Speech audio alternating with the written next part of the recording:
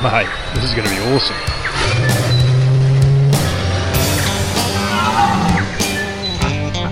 His mistake to come down this hill. Hit him. It's more than just a hobby, it's who we are.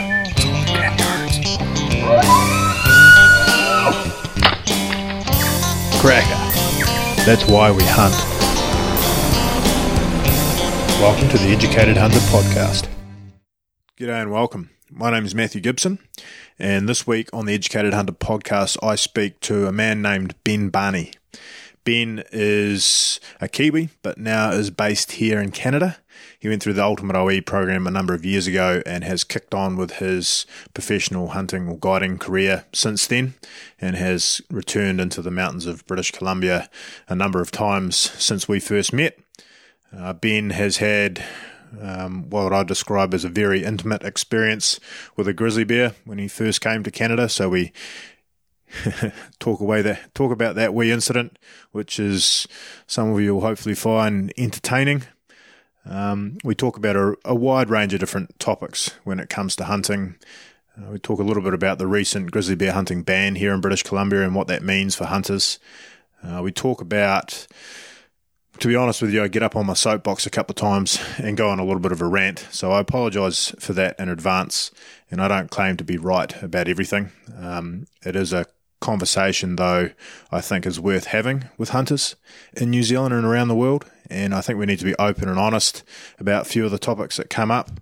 So everybody's going to have their own opinion, and everybody draws a line in the sand according to their own personal preferences and justifications, and that's fine, but I think it's a conversation worth having. So if you want to chime in, join us on our Facebook group and have at it, or you connect with us on Instagram or wherever. We're happy to have a healthy and open debate about a few of the things that we touch on during the course of this conversation. So I won't delay it any further. I hope you enjoy this conversation. Here is Barney. Well, g'day and welcome. Thanks for getting yourself up here. Yep, no, very good to see you again. Yeah, I've got Barney here, we've had him on the podcast before, but not officially, because it was when we were first learning to do it in January, wasn't it? Yeah, end of January, start of February or something. Yeah, So it was at the SCI show in Las Vegas, and as you can imagine, the boys were pretty excited to be there, let's just say that, and we dragged you, Sam, Beautiful, Stu Smith, Kyle de Villiers, and myself. We're in a hotel room drinking Hendrix on the rocks, talking about hunting stories in Canada. So it was a bit messy, I'm not going to lie.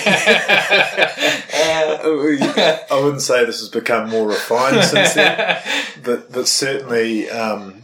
it was a bit rough around the edges, and we learnt a lot in terms of recording quality.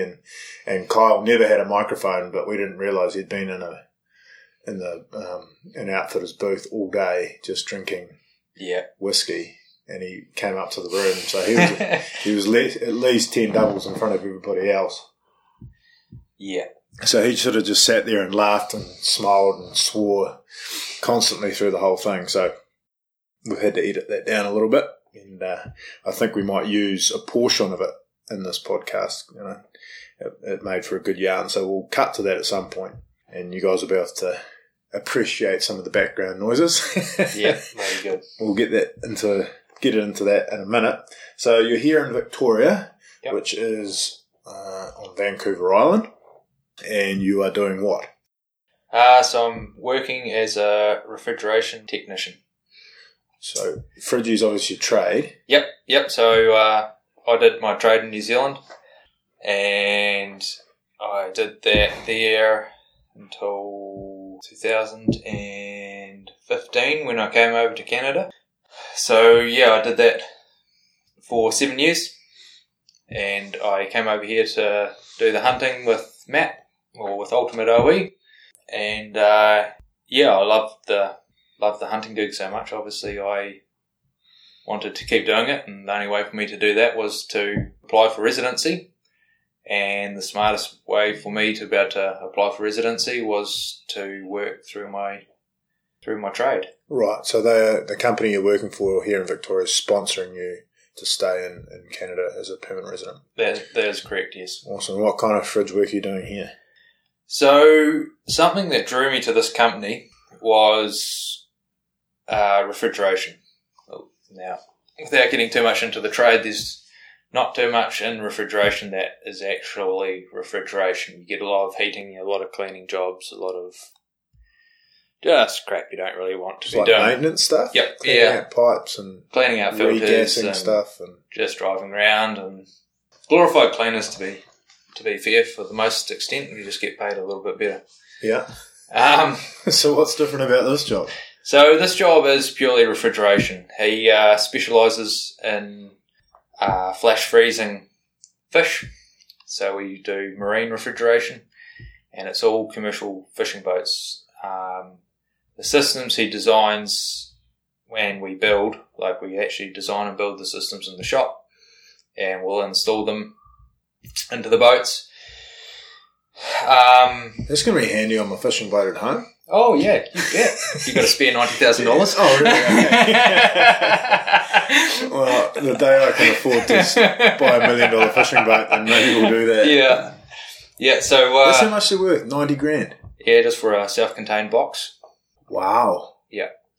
Is he the only one doing them or something? Yeah, so he's got a pretty fancy sort of a design that was come up with a few years ago.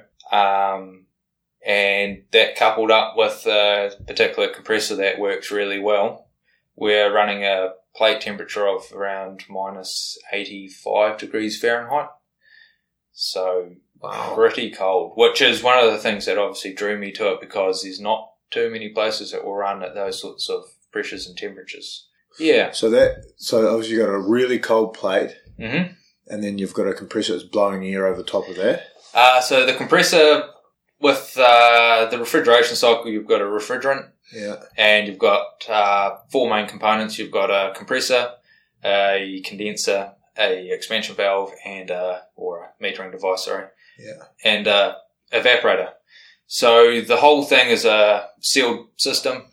You basically you suck in a cold, superheated gas, and then it gets compressed to a high pressure, high temperature gas, which then gets cooled down into a liquid, and it goes through a metering device, which then, just with the way it all works, causes this big pressure drop basically, and that pressure drop makes the liquid refrigerant want to boil, and it's actually the boiling that absorbs the heat.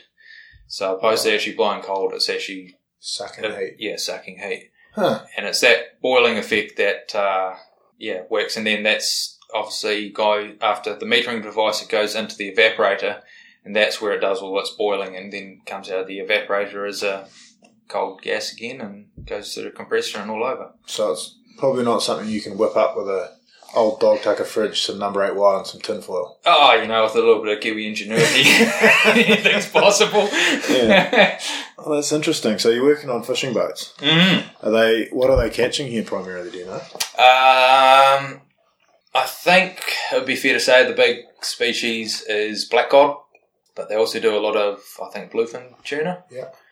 And kingfish, prawns.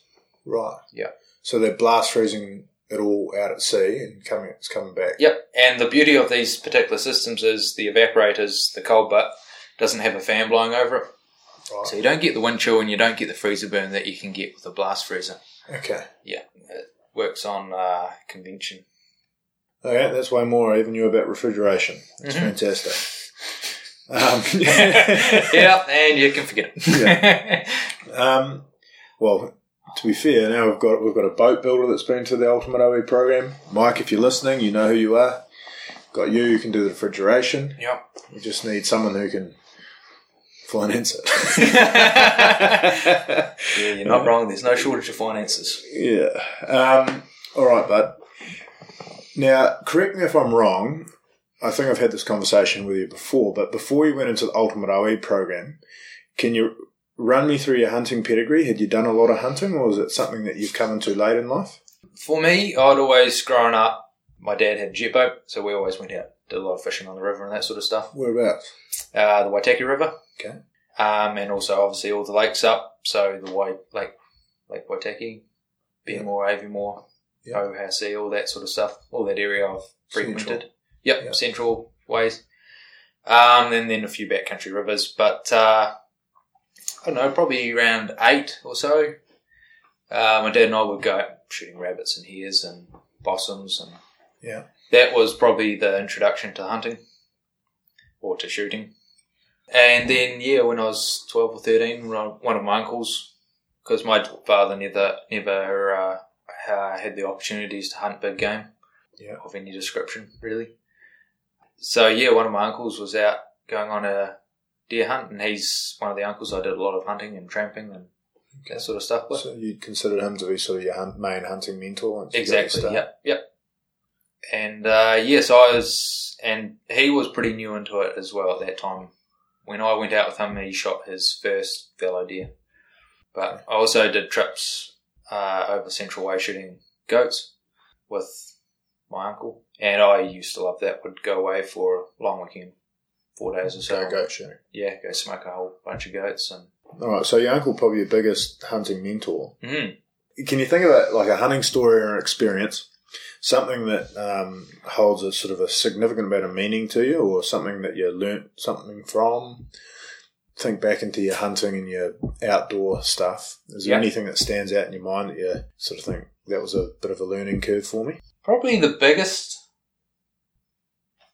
thing for me, I don't know how appropriate it is. You're about to delete it if not. I haven't deleted anything yet, except for the lads in Vegas. Probably something that stuck with me the most, whether it's even that much hunting or more life related, but was we're shooting goats and I shot this nanny and she had a kid. Right. So I went up with my uncle and cut the throat of this kid, and that's probably something that stands out as that was pretty hard for me. Or what's the word? The realization, like, it's easy to shoot an animal. Yeah. Anyone can shoot an animal, but to actually grab that animal and put your knee into its back and grab it by the head and stick your knife into its throat while it's fighting you. Yeah. That's pretty real. Yeah, it is. It's real. It's exactly it. Yeah. It's very real. And I think that gives you an appreciation for the life. And I guess, like, I was lucky enough with my uncle, he's a relatively conservation-minded guy. So would go out and the difference from where we went in the 20 years that had been going there, or 25 years, whatever it was, shooting goats, the difference in numbers was night and day because the hunters were there taking care of it. And keeping them under control. Yep, exactly. And there was a lot of helicopter hunting. So he always wants the opportunity to be able to take his son at that stage would have been 3 or 4 or something, and he always wanted to have the opportunity to take his son there one day and do the same thing, and would often hunt, would take meat out as well. I think what did you say? I don't know if it's an appropriate thing. I think it's a really appropriate thing. It's a very topical thing, and I think it's something that most hunters experience, and a very similar experience that stands out in my mind, and it probably wouldn't have come to fruition if somebody asked me the same question. But I still remember the days, like, vividly. It's some of my earliest childhood memories. Yeah. You know, I grew up on a farm, and I remember Dad cutting the throats of sheep. Yep. And I still remember being not so much traumatized, but certainly shocked by it, and it hit pretty hard. You know, you go from, because I've always loved animals, and I grew up with animals. We always had pets, and growing up, and I would have been very young when I got exposed to that. Yep. You know, probably younger than 5, I'm picking. Yep. But I still remembered it, and it's never left me. Mm-hmm. Because once you are involved in that and see that happen, it becomes abundantly clear the difference between life and death. Yeah. So I think most hunters, I like to think, feel remorse when they shoot something. Yeah. Kiwi hunters are a little bit different sometimes because we have the luxury of dismissing it in the name of pest control. Correct. So when you talk about goat shooting is a great example because, in order to maintain healthy populations of goats or get rid of them in certain areas because they breed very quickly, they're very damaging to the New Zealand bush, the flora and the fauna, they compete directly with our stock. So there's, a big reason to keep their numbers down. We give ourselves the social license to go out there and shoot large numbers of them and leave them lie. And it devalues them as an animal, as something that you need to give respect, because it's very hard to respect every goat if you're going out and shooting 100 of them in a weekend, right? So it's one of these things that in order for Kiwi hunters to do that, and guys who are in pest control, guys who own big properties and farms, guys who hunt, we give ourselves, I think, a little bit of a leave pass when it comes to taking responsibility for what we're doing. And I learned pretty quickly, as I got into university, we got paid a little bit to do goat control. Yep. And people, who hunted a little bit at university used to say, I remember them saying, wow, that's an awesome job. I can't believe you get paid to do that. And I used to say that the shine wears off it at about 20. Yeah. Then it's just hard work. Yeah. And the more you do it, the less, excitement there is amongst it, and then it just becomes a chore. Yeah. And not everybody can do that. You have to be able to switch off your brain, know that you're doing it for a higher purpose. I mean, there is justification behind removing pest animals in New Zealand. Yep. But your experience, I think, is really interesting, because your experience probably started off hunting goats, young fella, shooting them at a distance. You shoot them at a distance, looking at them through a scope, walking up to it and it's dead. There's a big difference between that and, as you say, cutting the throat. Yeah. Particularly goats if they get a bit audible. Yeah, that's exactly it. Yeah. I don't know if it's that particular experience or whether it's the way my uncle emphasised the respect for animals and that sort of stuff, but there is definitely a huge respect for life. Yeah. Which I think is a really important component to being a hunter, and also think it's a really important component when it comes to talking to and interacting with people who don't hunt. Yeah. Separate anti-hunters. I mean, they're the 1% of 1% who you're never going to win over. But people who don't hunt, they generally don't understand that. And part of growing up in cities and growing up where you don't know where meat comes from, we live in a world where...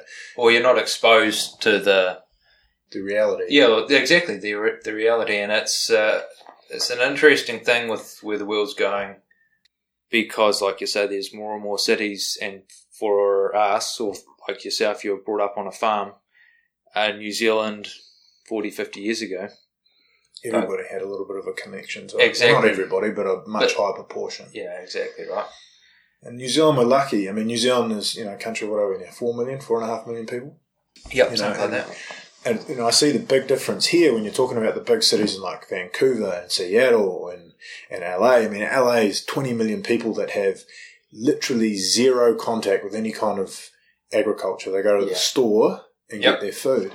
So when you're talking about eating meat, which that's somewhere between 95 and 97% of the human population eat meat. Yeah, there you go. So, the 3% who are vegetarians or vegans, that's a very small percentage. So the vast majority of people don't eat meat, but the only reason we're about to get to, what are we now, 4 billion people? Yeah, I'm not even sure. And we're exponentially growing. Yep. The only reason we've been able to do that is we've figured out how to raise animals in mass in the form of agriculture. Yep. And we've got so separated from that people will literally sit there eating their cheeseburger or their whatever. Yep. And so, I can't believe you can go and hunt. I can't believe you can kill an animal. Yes. And the tendency is for them to believe that hunters, kill animals for the fun of it, which is really not the case. I don't actually enjoy pulling the trigger. I don't like killing things. I get a healthy dose of hunter's remorse every time I pull the trigger, which has always more, mixed in with, exhilaration, excitement, a really deep connection with the environment, sense of pride, knowing where my protein's coming from, knowing that I did it ethically, did it right, and before, my arrow hit it or, bullet hit it, often didn't know people existed. No, exactly. So it's the most humane and ethical way for an animal to go out. Yep. I eat meat, I'm proud of it, and I enjoy doing it that way. Living in Vancouver and being regulated by Canada's hunting regulations, I can't hunt all year round. So one of the biggest mental battles that I go through at the moment is if I want to eat steak, generally I have to go to the supermarket and buy it. And unlike New Zealand, we've all, grass-fed, free-range meat. Yeah, tell me about it. Here, we're, pushed into buying feedlot, mass-farmed, full antibiotics, fed on grain. Yep. And not the best, and I can taste it, boy. It's not good. Yeah, you and me both. It's actually been harder. I think it's taken me a bit over a year. I was sitting at the airport to go home. Actually, it's over 2 years. I was sitting at the airport to go home for a friend's wedding, and I got talking to a guy who was working in Calgary but was brought up in Victoria, and I said to myself, it's bloody hard to find an actual good tasting piece of meat. Like, the meat here is just, it's got no flavour. And all I can put that down to is it's been grain-fed. It's grain-fed and grown really quickly.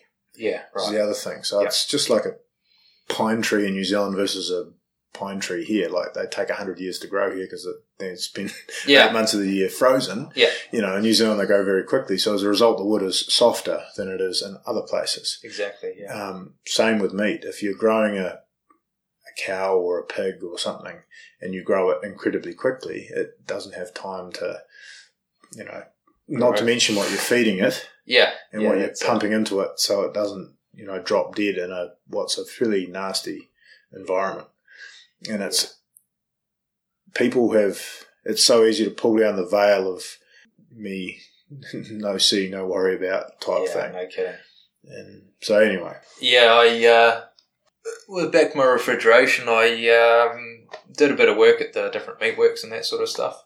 Yeah, so that's interesting to see because, I eat meat and I also eat meat that's been killed, no matter which way or form. And that's always the thing that gets me. You were saying earlier about the people that talk about hunting and killing animals, and my argument to the anti-hunters is if I were an animal that was a prey, hunt me.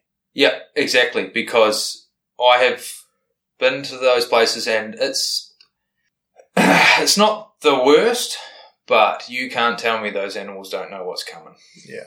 And to see, I'd much rather be just chewing on a piece of grass one day and minding my own business than sharp pain, fading lights, done. Yeah. Yeah, and if you do it right, particularly if you're bow hunting, I mean, I know you've been involved in the industry long enough now, you've probably seen a few animals get shot well with a bow. Yep. And when you shoot an animal well with a bow, because it's so quiet, they often, that sounds like a stick breaking, they flinch.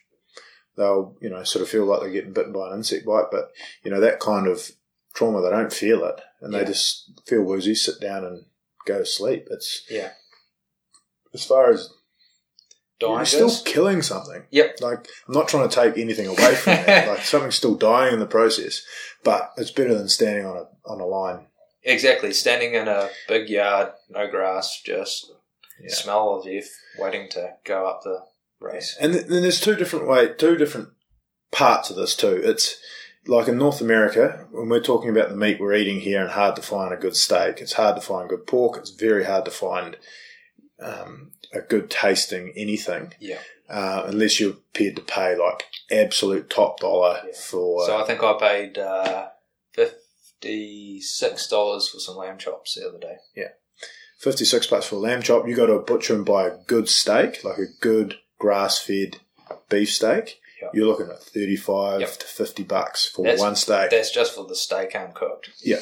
It's not even in a restaurant. Yep. Like it's expensive and it tastes way better and people are prepared to pay for it if they can afford it. Yep. But the vast majority of people can't afford that. Your $10.99 a kilo beef down at the Thrifties the thrifties or the whatever supermarket is, the steaks are bigger and they've got shitloads of fat in them and they look...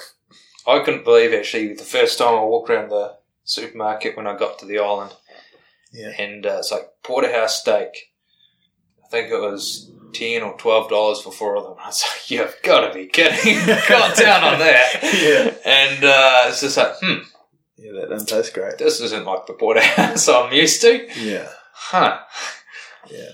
Yeah, so I mean, there's two parts of it. There's how they raise them, the animals, and I think in North America and places that are supplying a massively bigger population, like we've only got 4 million people in New Zealand, so most of the meat we eat, we've got a lot of agriculture, we get a really high quality. What we're used to is the average. Yeah. Now, even if you're getting a bloody 10-year-old dairy cow, it's still better than what you get here as a base level, because at least they're pasture fed and they are...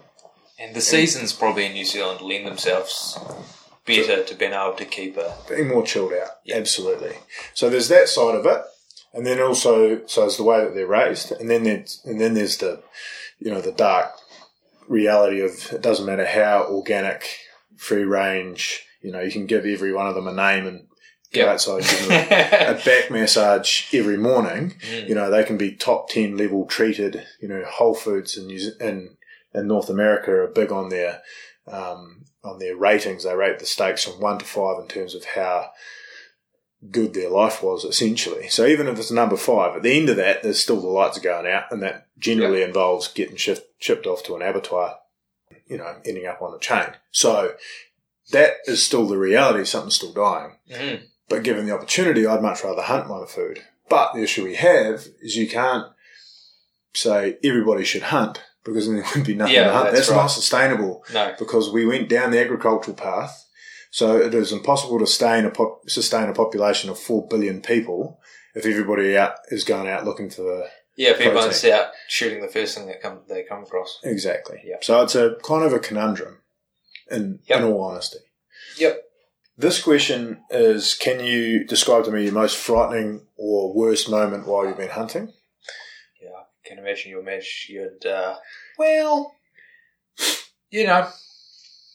there's a option I could give you, but we'll give you another one. Yeah. So the year after I got a little bit chewed on. Okay, back. If everybody's listening, okay, what we're going to do is, I think we'll play it now. So what I'm going to do is play it now. Save that answer, your secondary answer. So I'm going to ask you after this what your second most unpleasant experience was hunting. Mm-hmm. But I know what your first most experience was. And that hotel room in Vegas, as much as the boys were shaking their gins in the background with ice in it and laughing and dropping the odd F-bomb, Sam Beautiful was there, who was with you at the time. So you and him tell the story really well. So what we're going to do is we'll cut to that now and let everybody listen to it. Yep. And then we'll come back to it. Does that work for you? Yep. Cool. August the 25th, 2015, we had a sheep hunter who had tagged out his sheep. We'd been doing some moose hunting, and the opening day of the goat season was the 25th of August, so we weren't having any luck finding a moose, so we went out looking for a goat, and lo and behold, as we were riding out to go find a goat, there was a moose standing in the swamp not far from camp. So we shot that on the way past, and the hunter wasn't looking for a shoulder mount, and I'd never skinned out the head of a moose before, and I said, if you're not actually after it, then would you mind if I skinned it out in practice, because it doesn't matter if I mess it up, right? So, spent most of the afternoon. I think we finished 7 or 8 o'clock or something, probably. And we had dinner. Sam was washing up, doing some dishes, and I'd gone out from the cook cabin to the sleeping cabin. And I came back, and the generator was running, the lights were on, and it was dusky. It wasn't quite dark, but it was dusky, and I thought, the cabin with the lights on would make a nice picture. So I said to Sam, can I borrow your tripod and take some pictures of the cabin? I grabbed his tripod, went about 30 yards in front of the cabin, and there's about another 30 yards to the edge of the lake, and set up my tripod and took a picture, and made a couple of adjustments and took another picture. And then I heard some barking. Being a Kiwi and not really particularly savvy with all the animals around, I was barking. First thought was a dog, and then second thought... To be fair, you'd been there for, what, 3 weeks? Yep. 3 weeks in Canada. Straight off the boat. Yeah, pretty much straight off the boat. And, I turned around. This barking was behind me to my right. Turned around and saw a shadow running along the edge of the lake. And I could see it was a bear. And then it just made a beeline straight for me. And they say you should stand your ground, so I did the whole stand your ground thing. The whole get away, bear. Get away! So at this point, this is the first bear you've ever seen in your life, period? Yep, the first bear I had ever seen, ever laid eyes on, was fucking running at me full tilt. So just to put this in context, we spend, half a day doing bear training, and we run you through the process of deciding whether it's a defensive or non-defensive bear, and is it looking at you like a meal or looking at you like you're a potential threat. And your introduction to bears was a bear at full charge? Yeah, that's about right. Bluff charge, and it got to be fair, probably 3 metres, maybe 2 metres, and I was just like, nah, I don't think this is a bluff charge, eh? And it's like, I know I can't outrun a grizzly. They run quick, but I ain't about to stand here and get eaten. So I turned around. I had my jandals on, my stubbies, my fleece top, my hat, my sunnies, and I took off running. And one flip flop went one way, another one went the other way, and I got within about 10 yards. So I guess actually I should backtrack there. When I was doing the whole get away bear, Sam and the hunter were still in the cabin, and Sam thought... I thought you were yelling at horses to begin with, just the way you were yelling, get out. But then it dawned on me there was no bells dinging, which is strange. And then I heard the barking, growling, snapping, whatever noise it is that they make. Just for context, when he sees bells, all the horses have got bells hanging around their necks so we can find them in the morning. So if there's horse noises with no ding-donging, it doesn't really make a lot of sense. And then it was Ben yelling my name in a sort of quite a high-pitched, you could say stressful tone or urgent tone. And that, along with the barking noise, I thought a wolf to begin with. And then it was a bit more growling, and then it sort of dawned what was happening, and it's like, no, shit, this can't be happening. And so I went to grab my gun. We usually have a gun by the door for this sort of situation, and went to grab it, but it wasn't there because we'd used it to finish off a moose that day, and when we got back, the hunter had lent it up beside the counter outside, which I had seen him do, but in that sort of high-paced moment, I'd forgotten. So when I went to grab the gun, it wasn't there, and I started yelling at my hunter, Al, where the fuck is the gun? And we walked outside, and as we walked outside, we could see Ben running from out of the darkness towards the cabin, and this shape, basically, this black shape, licking his heels. And our hunter took one look at that and froze and was looking at the gun and couldn't speak, basically, so he couldn't tell me where the gun was. And he later told Ben that I think it was the next morning. He's like, I thought I was going to watch you die. Yeah. Oh, thanks, Al. Thanks, mate. Thanks. And great spectator sport. It happened. I mean, it happened bloody quickly. Yeah. And it seemed like it took forever, but it only took me a second or a split second actually realise where the gun was, and I could see it. I saw it out of the corner of my eye and grabbed it. Yeah, so then I was, about 10 yards in front of the cabin. 12 feet. about 12 feet. Oh, that's where it finished, yeah. Yeah. And I turned around just in time to see the bear jumping up. And I was able to, well, I guess naturally enough, not wanting to take it, I twisted around to the side, and the bear got its teeth into my back, my side of my back, and put a wee swipe down the side of my leg. And I was able to, twist out the side of it and around behind and up and onto the porch of the cabin where Sam then shot it. Yeah, I sort of shot as you're pushing off. Yeah. You're sort of, it was almost like you're dancing. Yeah. We're all laughing now. Yeah. Yeah, no, it could have gone pretty differently. Like, if it wasn't for Sam being there, I wouldn't be here now, I'm sure of it. Like, 100% sure of that it fully saved my life. Because in that other point that it was a sow and she had 3 2-year-old cubs with her, so. Yeah, just a little love bite. That's a funny thing. We'll get to that in a minute because I think that's particularly funny. But the whole situation, you're right. It happens really, really quickly. You guys had done enough good practice to, it could have ended really badly.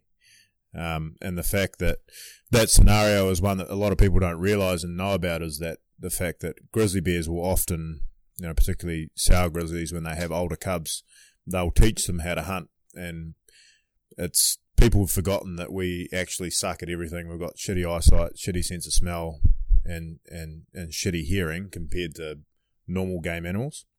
So we actually make for great practice. It's kind of like a gimme sneaking up on a person because we're too busy staring at the back of a DSLR trying to take a photo of a cabin, totally oblivious to what's going on behind us. There's 4 grizzlies staring out of the buckbrush going, okay, kids, watch this.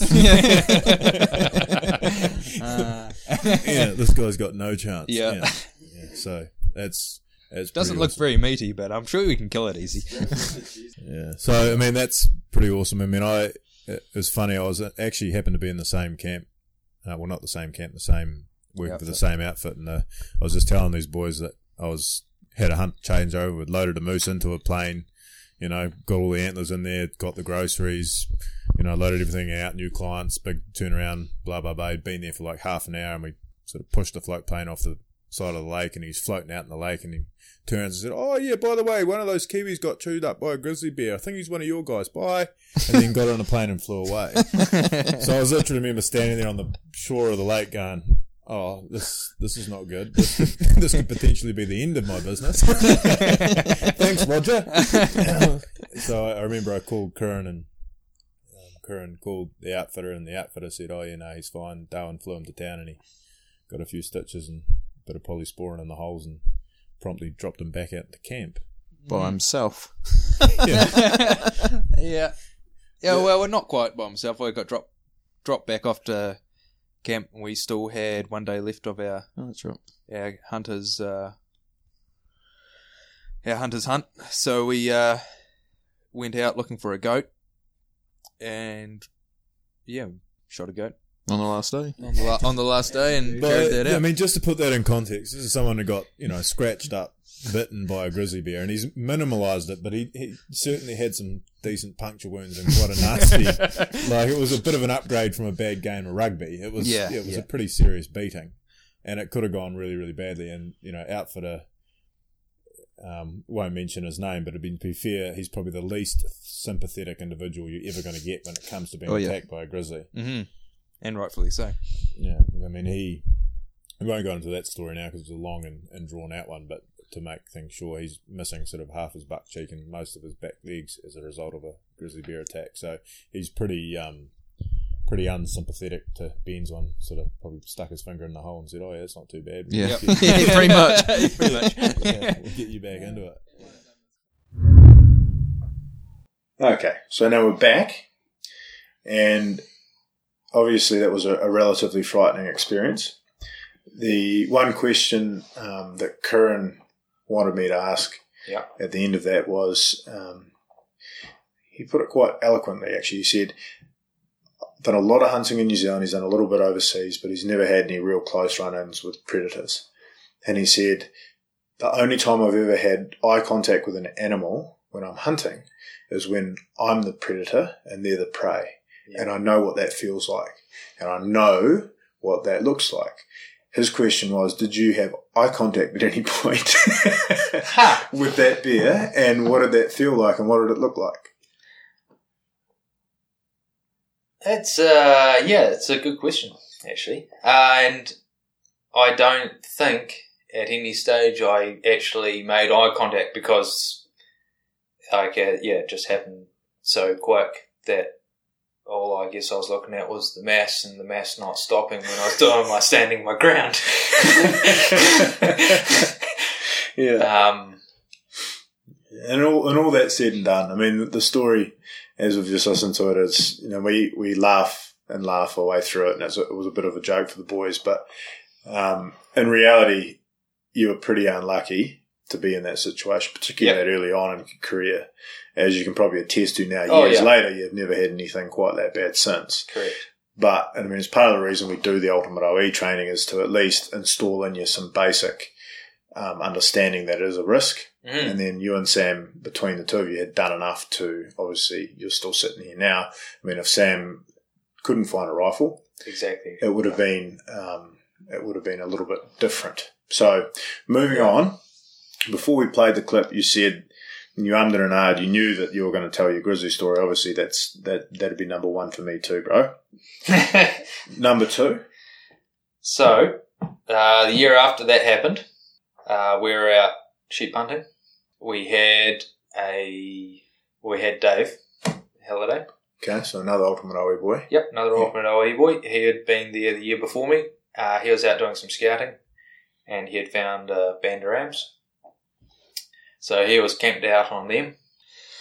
We'd been out looking for a couple of days earlier, and we didn't find anything worth chasing. So we decided to go back to where Dave was and have a crack at these rams. Long story short, we were up at, it was early season, it was the first hunt, so we were up at 4:30 finding the horses. Yeah, we settled up, we did our thing. Cruise on up this hill. I guess it would have been a 5 or a 6 hour ride. About an hour down a relatively well beaten trail, and then we spent the next 4 to 5 hours beating our way through some old burn, trying to find our way up a hill and through some relatively nasty stuff as far as horses go. And we got to a point where there was a nice grass area, so we hobbled up our horses and left them there. We had the hunter, and it was Sam and myself again. And we went in, met up with Dave, and we sat on these rams, and Dave had their patterned down hat. Every night at 6:30, 7 o'clock, like clockwork, they'd get up and move down to the greener pastures and have a feed. So we came up with a plan. Long story short, best laid plans. I don't know, back on my mind, that sounds too good to be true. Yeah. So by the time the trigger got pulled, I think the rams were at 700 yards walking the other way. Wow. Yeah, it was a hell of a lucky shot. The guy had actually never hunted with the rifle before. He had only just sighted it at the range about a week before. Wow. Yeah. So you went from like bow hunting at 20 yards to 700 sending yards. a projectile at 700. That's a big swing. So he hit it, and they backtracked, and I think it was 10:30 at night before the ram was actually killed. Right. So it was early season. It was still light at 10:30. Yes. Yeah, it was still light. Light was diminishing. So I was just sitting down behind the spotting scope, keeping an eye on things, and we come up with a bit of a game plan. I went back to check on the horses, and one of my horses had decided that his friends were going to be eating by now, so he wasn't going to hang around and wait for us, hobbles or not. So he started wandering his way back down the hill, and then I saw the other 2 horses that we had just standing minding their own business. I pulled up my binoculars and had a look, and the saddles that they had on them were under their bellies.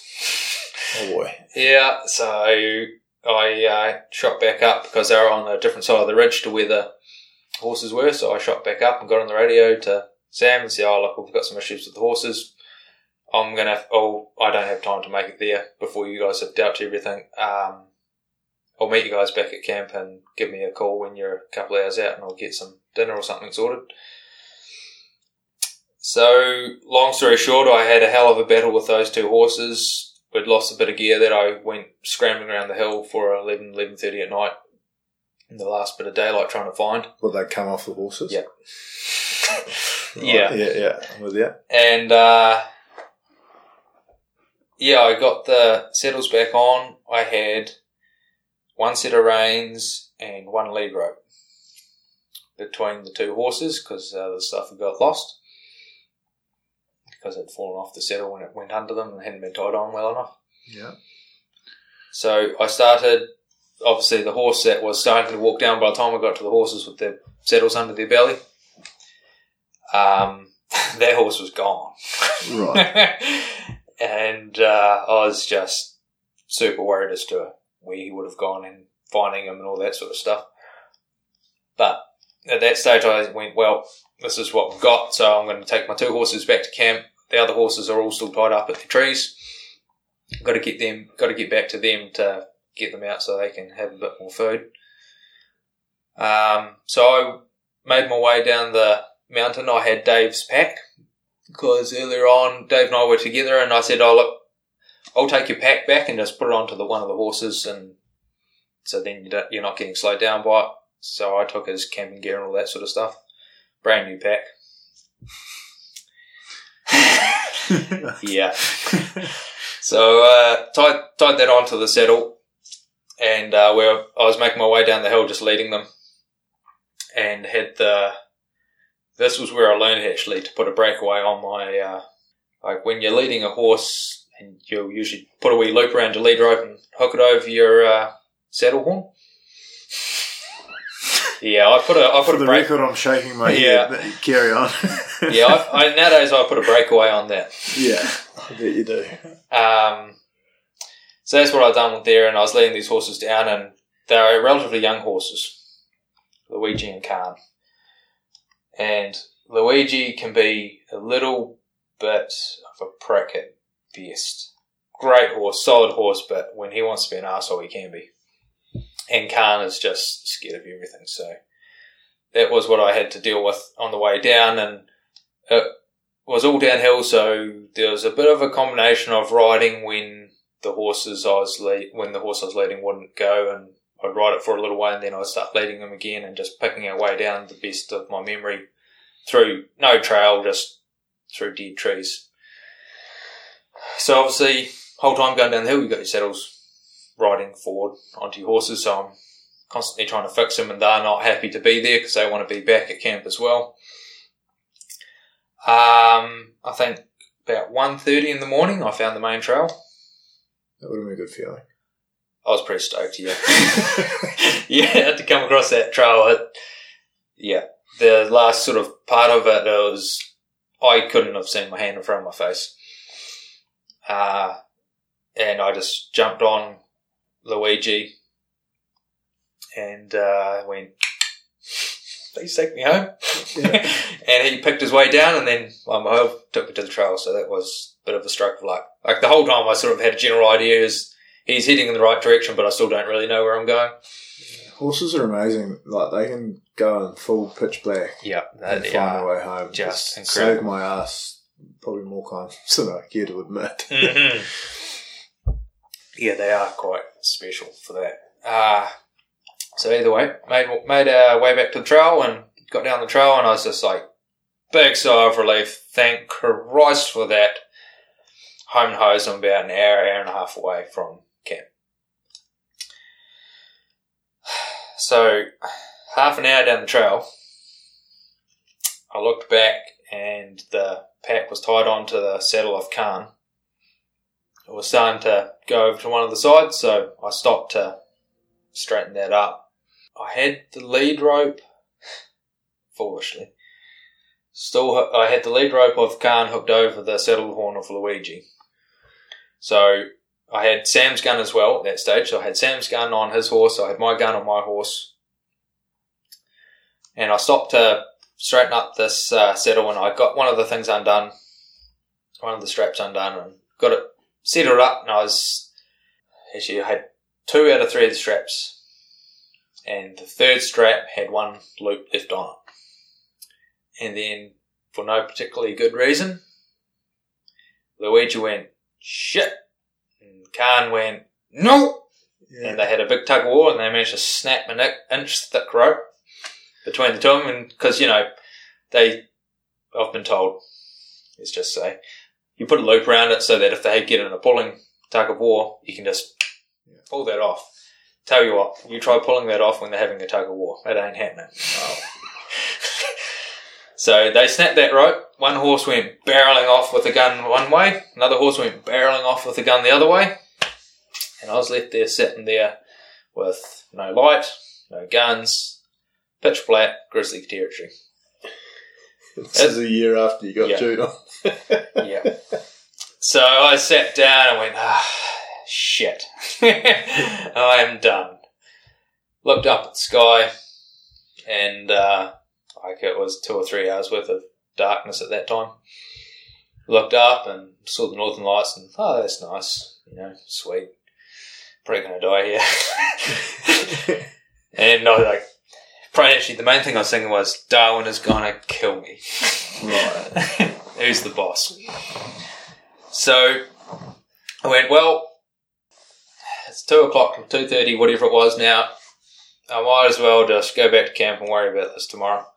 So I started making my way back down the trail and found the horses. Long story short, got those 2 horses. They had the saddles under their belly. Did a little bit of damage. Destroyed Dave's pack. Lost a bunch of his stuff. But I just took the saddles off, threw them on the side of the track, barebacked the one horse and led the other horse. And I got back to camp around 3:30. All the horses were still tied up. And then there was a horse standing with a saddle on it. So Jasper had been kind enough to take himself all the way back to camp. And his hobbles. And his hobbles. Still had his hobbles on. Yeah. No rubbed up. Nothing. So the next day, went back to get the saddles. And we went back obviously looking for all the gear and found a whole bunch of grizzly tracks all around.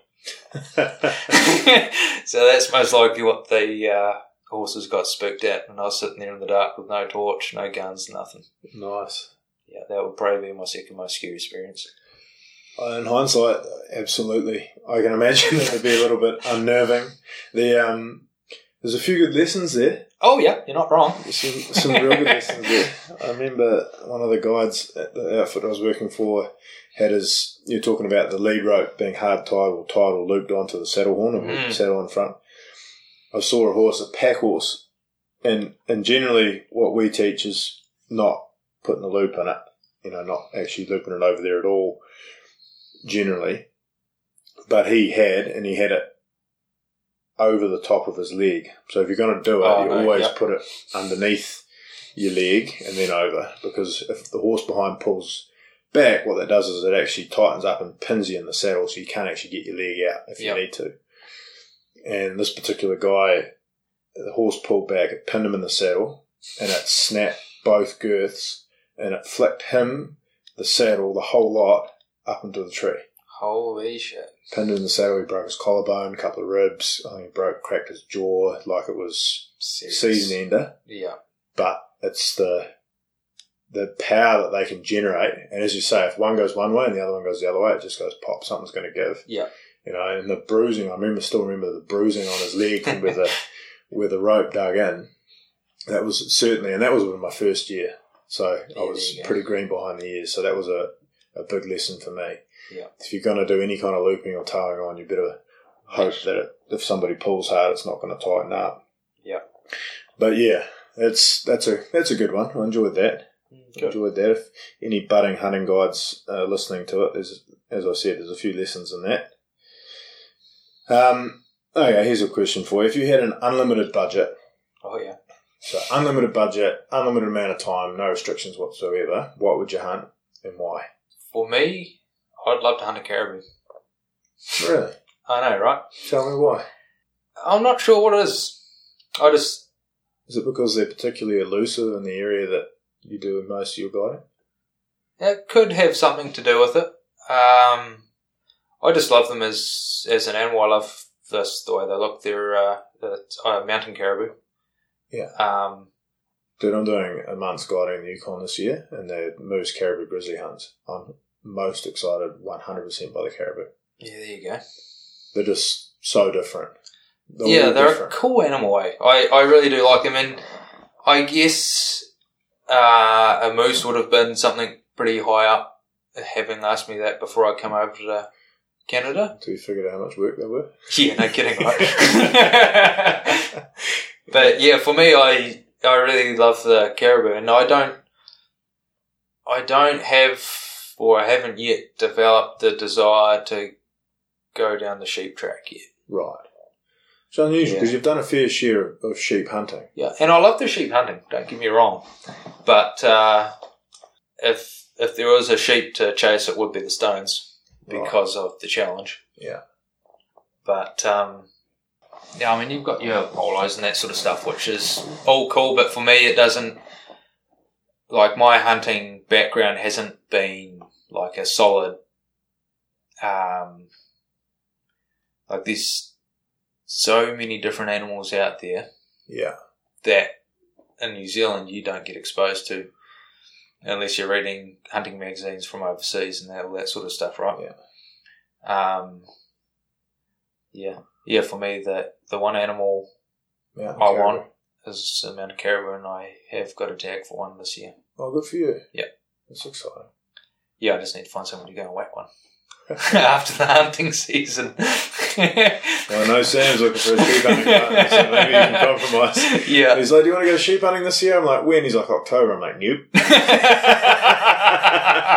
Yeah. There's no way I'm getting winter in. Just for everybody's reference, that's when the lakes have long started frozen up. And if you do that, you're playing a dangerous game of Survivor, the real kind.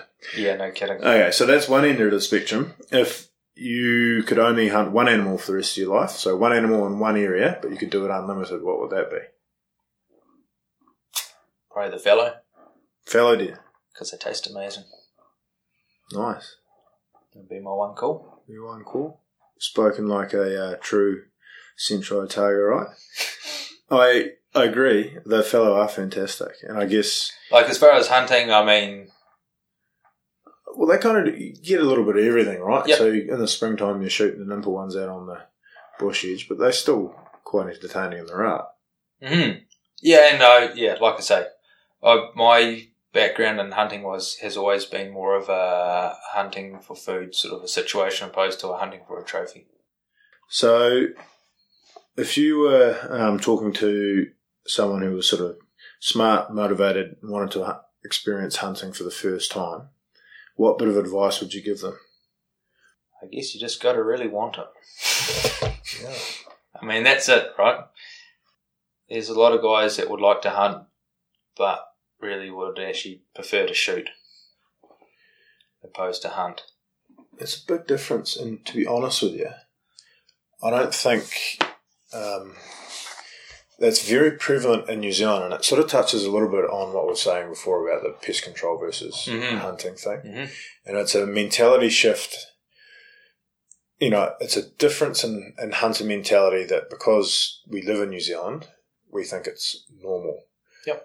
But I still remember telling stories, you know, often with gusto when I was a younger version of myself to American clients who I always found it weird and interesting. I didn't understand why when I was telling stories about, you know, shooting 100 goats in a weekend or going out and shooting 30 or 40 opossums in a weekend, that was just so foreign to them. And the biggest thing they'd say is, well, what did you do with the meat? And it just didn't dawn on me because there was a hard line between hunting for the freezer where we took everything. Yep. And my father groomed me very well in that way that you didn't waste anything. Yep. But then when you're out shooting goats on the same property, that if you didn't hammer them back, you'd go into the back packet and there'd be 200 of the bastards. That's right. You know, within 5 minutes, it felt like. Yep. And it was just not practical to drag every single one out of them for dog tucker. Like we used to do them for dog tucker, but if you're shooting 100 over a weekend It's just not. It's more dog tackle than you need. Yeah, more dog tackle than you got space for, or there's just no way. Trying to drag that amount of volume out by hand is just not a practical thing. That's so right. it doesn't happen. So we have this opportunity to pull the pest control card, or if I don't do it, it'll get shot by Doc or shot by somebody else or poisoned, and so at that point it doesn't really matter. So I'll just take nothing, or I'll take the back straps, and we're not restricted by seasons. Yeah, that's a big thing I miss. And that, we're not restricted by season, but the result of that is when you're talking to guys who hunt in the raw, well, why would I want to fill my freezer up with a stinking rutted up stag when I know I just wait 2 or 3 months and I can shoot one on, in the late winter, early spring, and it'll taste way better. So why would I waste freezer space with that? So again, I think it's kind of something that we need to front up to as hunters. For sure. And at least be open and honest about the fact that, we don't always take all the meat. I know for a fact that, people don't take all the meat. Sure. You can't tell me that you walk in, 2 or 3 days, shoot 3 red deer and you carry out every stitch of meat. Like, that's just not, unless you've got a helicopter to come and pick you up. And if you do, great, fantastic. And I'm sure people do. But if you're walking in, particularly if you've got designated landing zones, I'm watching the boys drop tar at the moment on Facebook. Like, you're not telling me that you're carrying out 3 bull tar from where you are. Like, it's just not happening. You'll shoot a nanny or a young bull to eat, but I guarantee you're not pulling him out. Yeah, exactly. So, it's an interesting conversation. Mm-hmm. And everybody's sort of got an interesting perspective on it. Yeah. And it just doesn't happen here. Like, it's flat out illegal. Yeah, that's right. Yep. And so everything you shoot in BC, or everything you shoot in BC now they've closed the grizzly bear hunting, is you have to take it all out. Yep. And BC is back straps, front quarters, hind quarters, tenderloins. Yes. Yep. That's your restrict. You have to take at least that, and you're encouraged to take more if you can. I know a lot of the outfits I work for in BC certainly encourage you to take more than that. Mm-hmm. And then in the Yukon, it's even more extreme. You can't leave more than a pound, which equates to about a handful of edible meat behind at a kill site. Yes. And if they will regularly come and check you, fly you back to your kill site in a helicopter and say, why did you leave this behind? Here's a ticket. So it's very heavily regulated. When you're talking about the size of a moose, which is the size of a cattle beast, then that's a lot of work. It is involved. A lot of work. Yeah. In New Zealand, I guarantee the boys are going to the Watt blocks. They've got designated landing areas. Yep. You shoot a full-grown wapiti bull. Put your hand up. Honestly, if you've humped out every single piece of meat down to a pound left behind of a wapiti bull, doesn't happen. Yeah, nah. Yeah, exactly. The grizzly bear stuff's interesting. Have you heard much about that here? No. What's the latest developments? The latest developments? Well, they've outlawed it. Mm-hmm. So they've shut it down here in BC. Yep. Which I know to a lot of people listening to this, I mean, if you've grown up in New Zealand and you haven't been in and around, their game management or hunted bears before, you think, why would you want to hunt a grizzly bear? It generally doesn't interest too many Kiwi hunters until they get over here and they're a part of it. So shutting it down is kind of a moot point for most Kiwi hunters.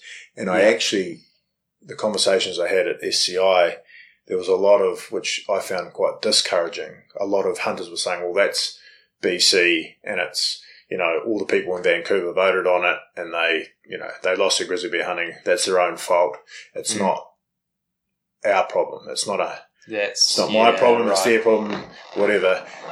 I viciously disagree with that. That's a massive oversight in my mind because how it happened, like they have hunted grizzly bears in BC regulated, so you have to, every single area in BC is regulated in terms of how many animals get taken out per year. Yep. You are encouraged to shoot mature males, which doesn't have an overall negative effect on the population.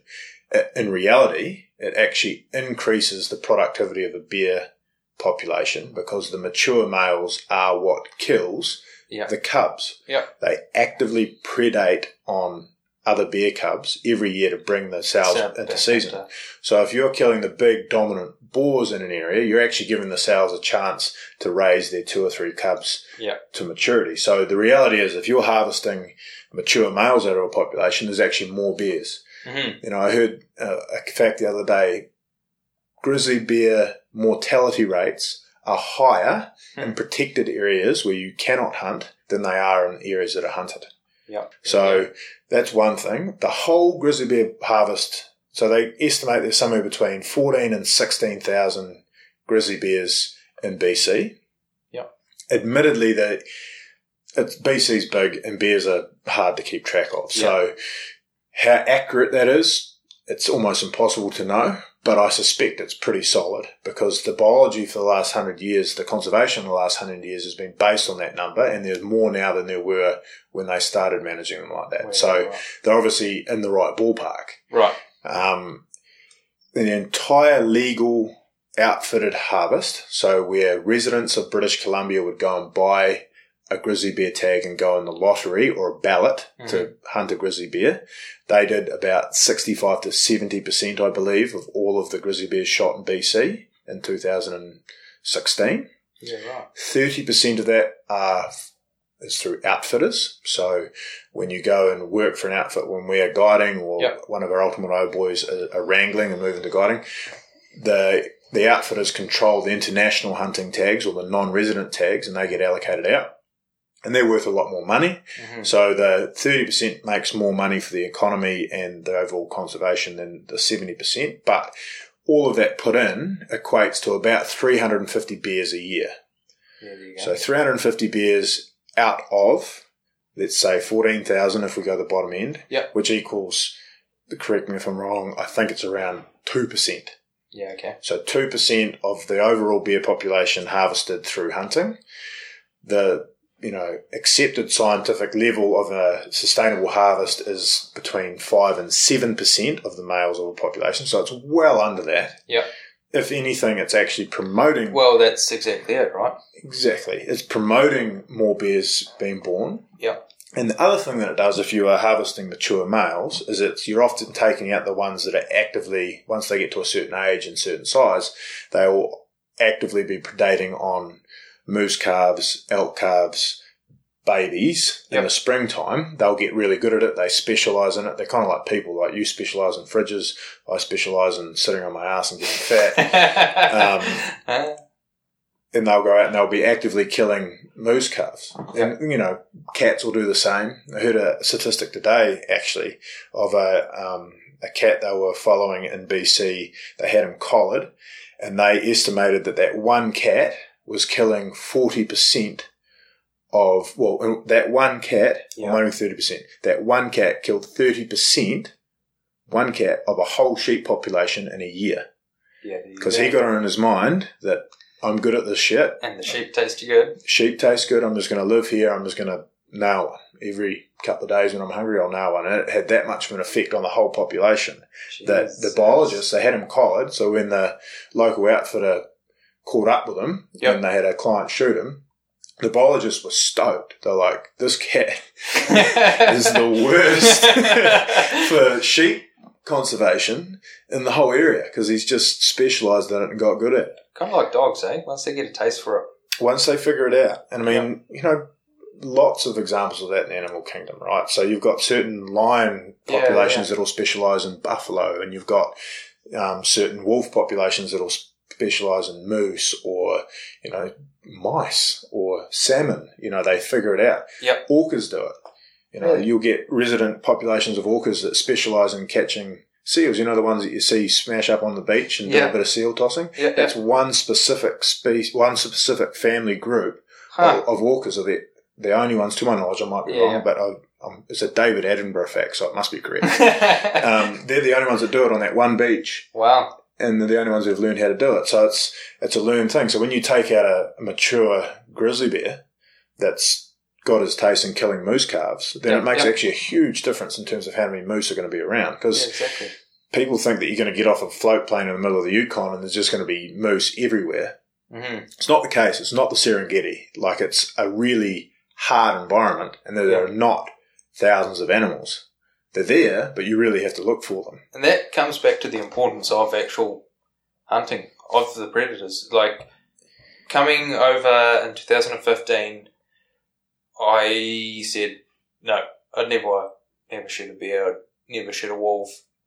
After working in the industry, and I have a huge amount, naturally enough, huge amount of respect for grizzly bears. And if there was one skin I'd love to get back, it would be that one that chewed on me. But, Yeah, I'm sure. But, yeah, like you say, the benefits of actually hunting the big, aggressive alpha.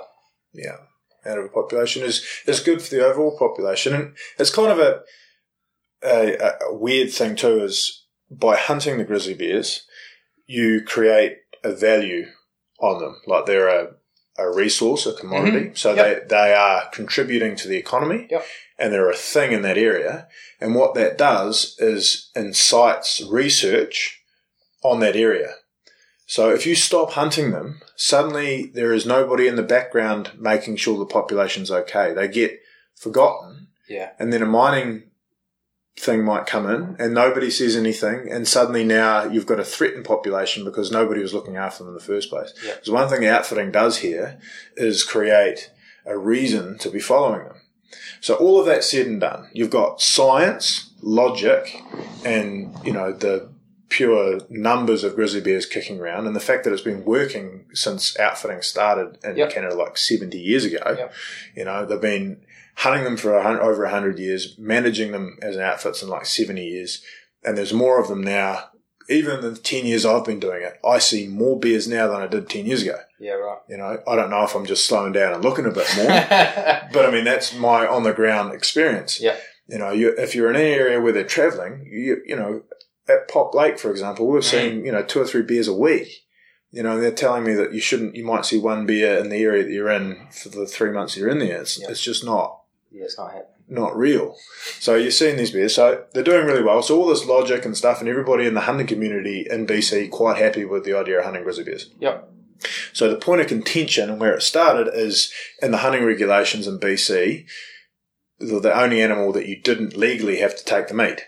Mm-hmm. So people were shooting a grizzly bear, skinning them out, taking the skin and the skull, and leaving the meat behind. Yep. So you are, at that point, comes in the dirty word trophy hunting. Yep. Okay, and people have got a real problem with that. Mm-hmm.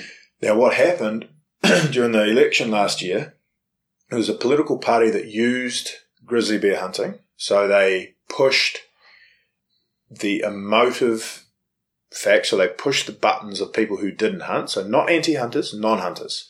And they used very emotive language and said, do you think that people should be able to trophy hunt grizzly bears for fun or sport hunt grizzly bears for fun? They don't even take the meat, they're just taking the trophy. Yeah.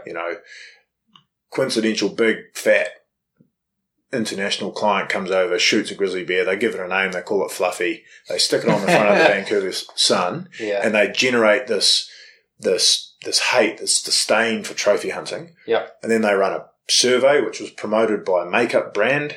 Oh, yeah. I think it was promoted by L'Oreal, and they said, do you think that people should be able to hunt grizzly bears? They did the survey in Vancouver, which is a big metropolitan city, falls into the category we were talking about before, completely separated from the wild. Their total exposure of grizzly bears is watching cartoons, Paddington Bear, Beluga the bear, the 2 grizzlies in a pen at the top of Grass Mountain that they go and look at through the wire, who are overweight and just lay there and roll around. Completely skewed view of what bears are actually like in the wild. Yeah.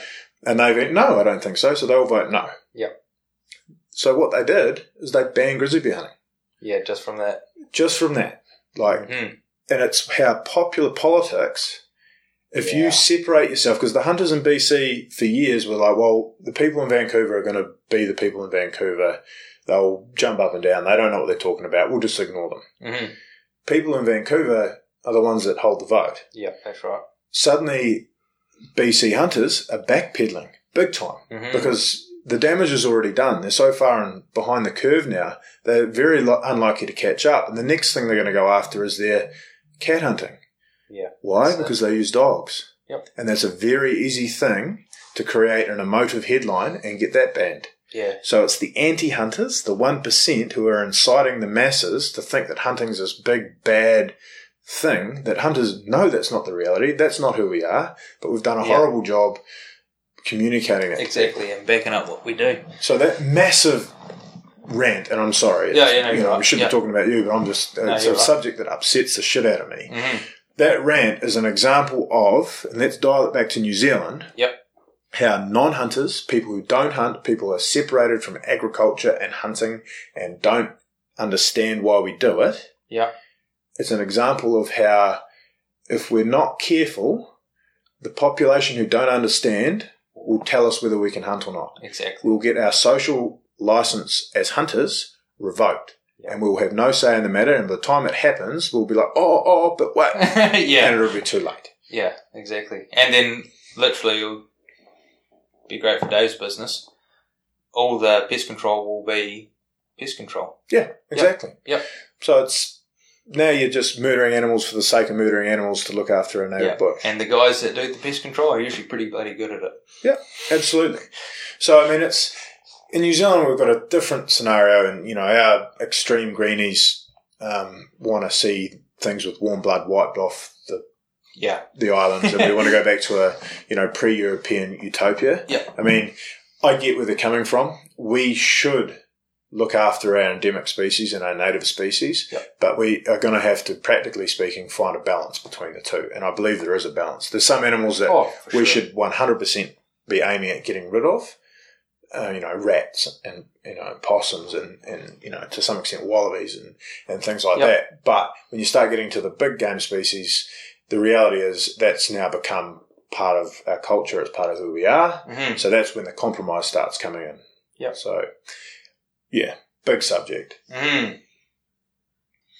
No, well, I've thoroughly enjoyed twisting your ear.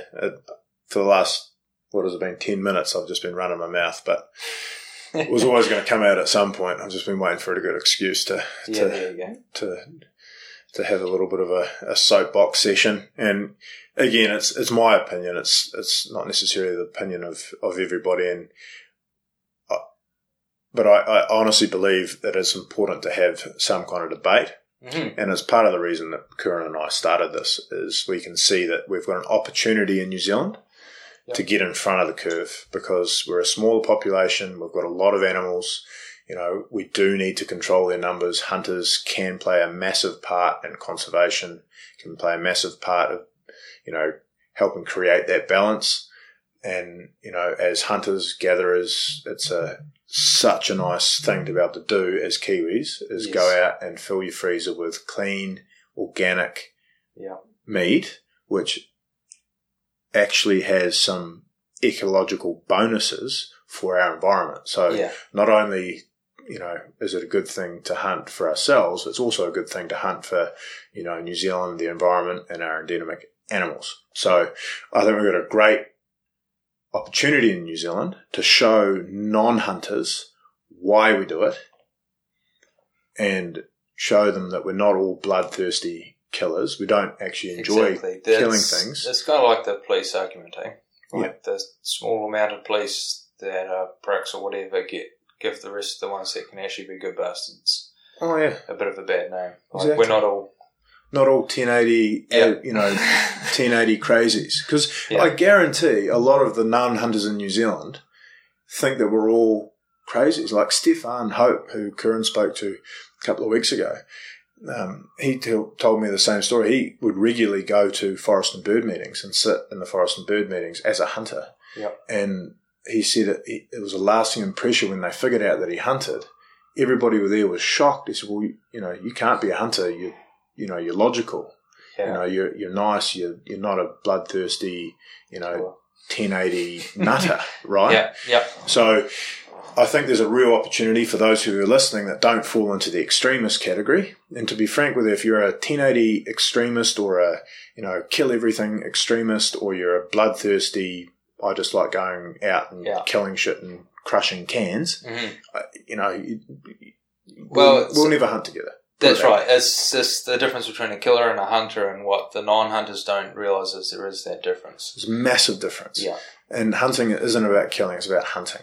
It's about hunting the nature, the experience. It's having the connection with the environment, having a connection with your food, and it's it's a spiritual thing on a lot of levels, and that's why hunters often don't explain it very well, because your average hunter, we don't know how to articulate the fact that it's a spiritual thing. Yeah. Without, Yeah, well, this is it. Like, a lot of us can be pretty simple. Yeah. Which is good. Yeah. Because we say what we think. Yeah. And we love hunting, we love animals, and I honestly believe the more that this podcast catches on, I think we're going to build a following of people that have the same mindset. Yep. And then the goal is to get us together and do some positive things for the New Zealand environment and the animals that we hunt, and show the public, who we really are. Exactly. Yeah, it's definitely a great thing that you got going on.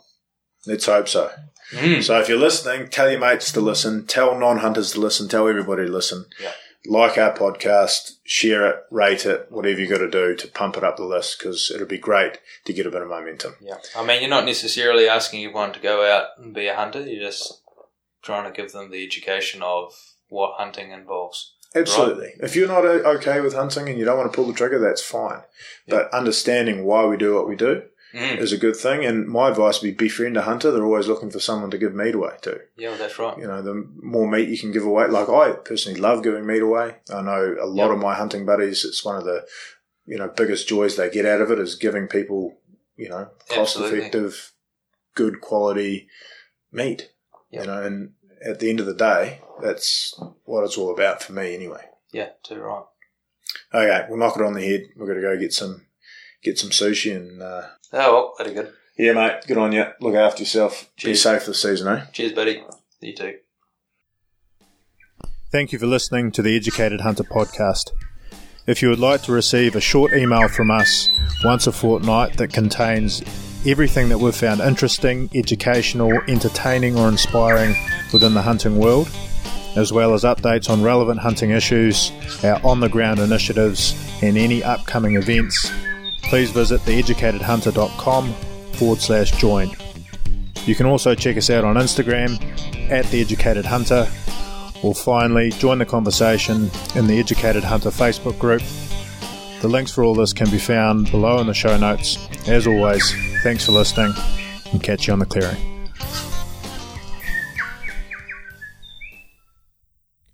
G'day everyone, it's Matt speaking. I thought I'd take this opportunity to quickly answer a question that Kieran and I often get about the Ultimate OE program. And that question is, why should I do the training? Why should I pay the money? Can't I just go to, let's say, Canada and get my own job in the hunting industry? Now that's a fair enough question. Both Kieran and myself would have asked that question before we've had the experience that we've had, and we don't mind answering that question as a result. If you're sitting at home thinking, I'm a really good hunter, I've got plenty of experience, I grew up on a farm, I've got plenty of practical experience, outdoor experience, surely I can't just go over there and pick it up, save myself the money and the time. The answer to the question and why we believe you should do the Ultimate OE program and believe that it will enhance your overall experience in Canada is kind of a long answer, and I need to give you a little bit of context about A, what you learn, and B, why you learn it, and how that then translates into a better overall experience. So during the training, let's use the Canadian program as an example. It's more established than our Scottish one. So the Canadian training is based around skills, knowledge, and qualifications. The content of that training is designed by and contributed to by our employers in Canada, as well as Kieran and myself as experienced guides and wranglers, as well as a number of other industry experts that contributed to that training content. So to sum that up, it's what you need to know to hit the ground running when you get to Canada. So our employers expect our cadets to know and understand a certain amount of information and have a certain level of skill before they get there so they can hit the ground running. So on the skills front, we're talking about learning how to tie diamonds, pack horses, handle horses, ride horses, saddle your own horse. We do in-depth trophy skinning and taxidermy, so turning ears, eyes, ears, lips, noses, salting skins. We do predator safety. We do chainsaw safety operation and maintenance. We do backcountry first aid, a Canadian backcountry first aid, so you get your Canadian certificate. We do, in terms of qualifications, so you've got your first aid and you've got your Canadian firearms license or possession and acquisition license, which means that we teach that here in New Zealand so that you have your Canadian possession and acquisition license on arrival in Canada. Therefore, you can legally carry a firearm in the mountains of Canada, which is a huge advantage, even if it's just for bear defence. So we do that as a qualification. And the knowledge and theoretical side, we cover a huge amount of information from legal side of things, so Canadian firearms law, Canadian game law, tags, the whole outfitting system, how outfits work, how to interact with clients, what your role is when you get there, what wrangling means, how to wrangle, how to best support your guide, how to work your way up the ladder as quickly as possible if that's your end goal, how to hunt Canadian animals. A huge amount of information that is all very relevant to your placement in Canada. So we cram all that into 10 days. We give you the information that you need to sort of build on those skill sets so that when you get to Canada, you will be a very effective employee and your learning curve won't be anywhere near as steep. So from an employer's perspective, our graduates make very attractive employees because they know they're going to turn up with the legal side of things squared away, for example, your firearms, B, your paperwork stuff squared away, so your working visa, your social insurance number, bank account, driver's license, all that kind of stuff we help you with, so the outfitters and employers know that's squared away and see the knowledge side of things, so when you get there, they know that you know how things work, how to interact with clients, how the business works, what you're there to do. That all is actually very, very important as well in terms of how steep your learning curve is and how quickly you become an effective and useful employee for the employer. So all of that makes a very attractive package for our outfitters. And that means that we can secure essentially the jobs ahead of time because our employers know what they're going to get from us. Even though we haven't trained you yet, they understand that the level of employee that we deliver to Canada is higher than what they're going to get from just hiring somebody randomly over the internet, for example. I mean, as I said, you could be New Zealand's best hunter and think you know what you're getting yourself in for, but without that prior knowledge and training, it's always a very steep learning curve for anyone that heads over. So from a employer's perspective, hiring one of our guys is much more attractive than hiring somebody randomly over the internet. For that reason, we can secure the best jobs, and if you go through our program, it means that we're going to match you up with an outfitter that we think you're going to do the best with. So that really starts talking about your overall experience.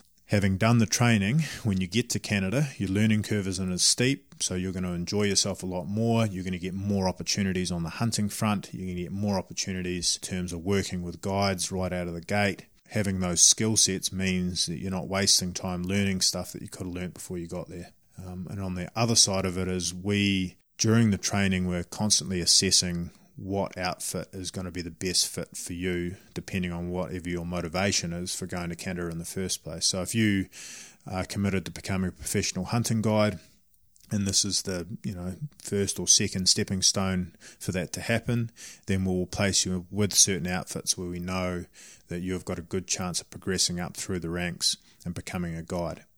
If you're just going over for an overseas experience, for example, and you just want to the most experience and see the most country or different animals or what have you, whatever your motivation is, we might place you somewhere else. If you're looking for a very horse-heavy placement, we'll send you here. And if you're looking for a backpack-only placement, we might send you there. So that's a big advantage is that we understand all of our different outfitters really well, and we can match them up with the best cadets or graduates through our program, so everybody is happy. So that's another major advantage of going through us, is you're going to get placed somewhere that you're going to enjoy yourself, it's going to challenge you, and culturally you're going to line up with your boss. So that's another reason why our program has had the success that it has, is because we try and put people, the right people in the right places. And the other thing that's worth mentioning is we only work with the best outfitters in now estates, more recently in Scotland. We don't work with ones that have bad reputations, that don't look after staff, etc., etc. So if we're not working with an outfitter or an estate already, there's probably a good reason for it. So just keep that in the back of your mind as well. As I say, me and Curran, before we had this experience, would have jumped on the bandwagon and headed over there and just sort of hope for the best, and as everybody's right to do that. But if you really want to get the most out of your experience, the most out of your OE, then I strongly suggest giving us a call and talking over what we can do for you in terms of your hunting experience. I hope that makes it a little bit clearer. I understand that our program's not for everybody, but if you're under the age of 35, looking for an adventure, want to do something a little bit more than a little bit more unique than your cliche go to London and go to the pub type OE, then Ultimate OE might be for you. Like, we are heavy on adventure, heavy on unique, and we guarantee that it'll be a life-changing experience if you come through our program.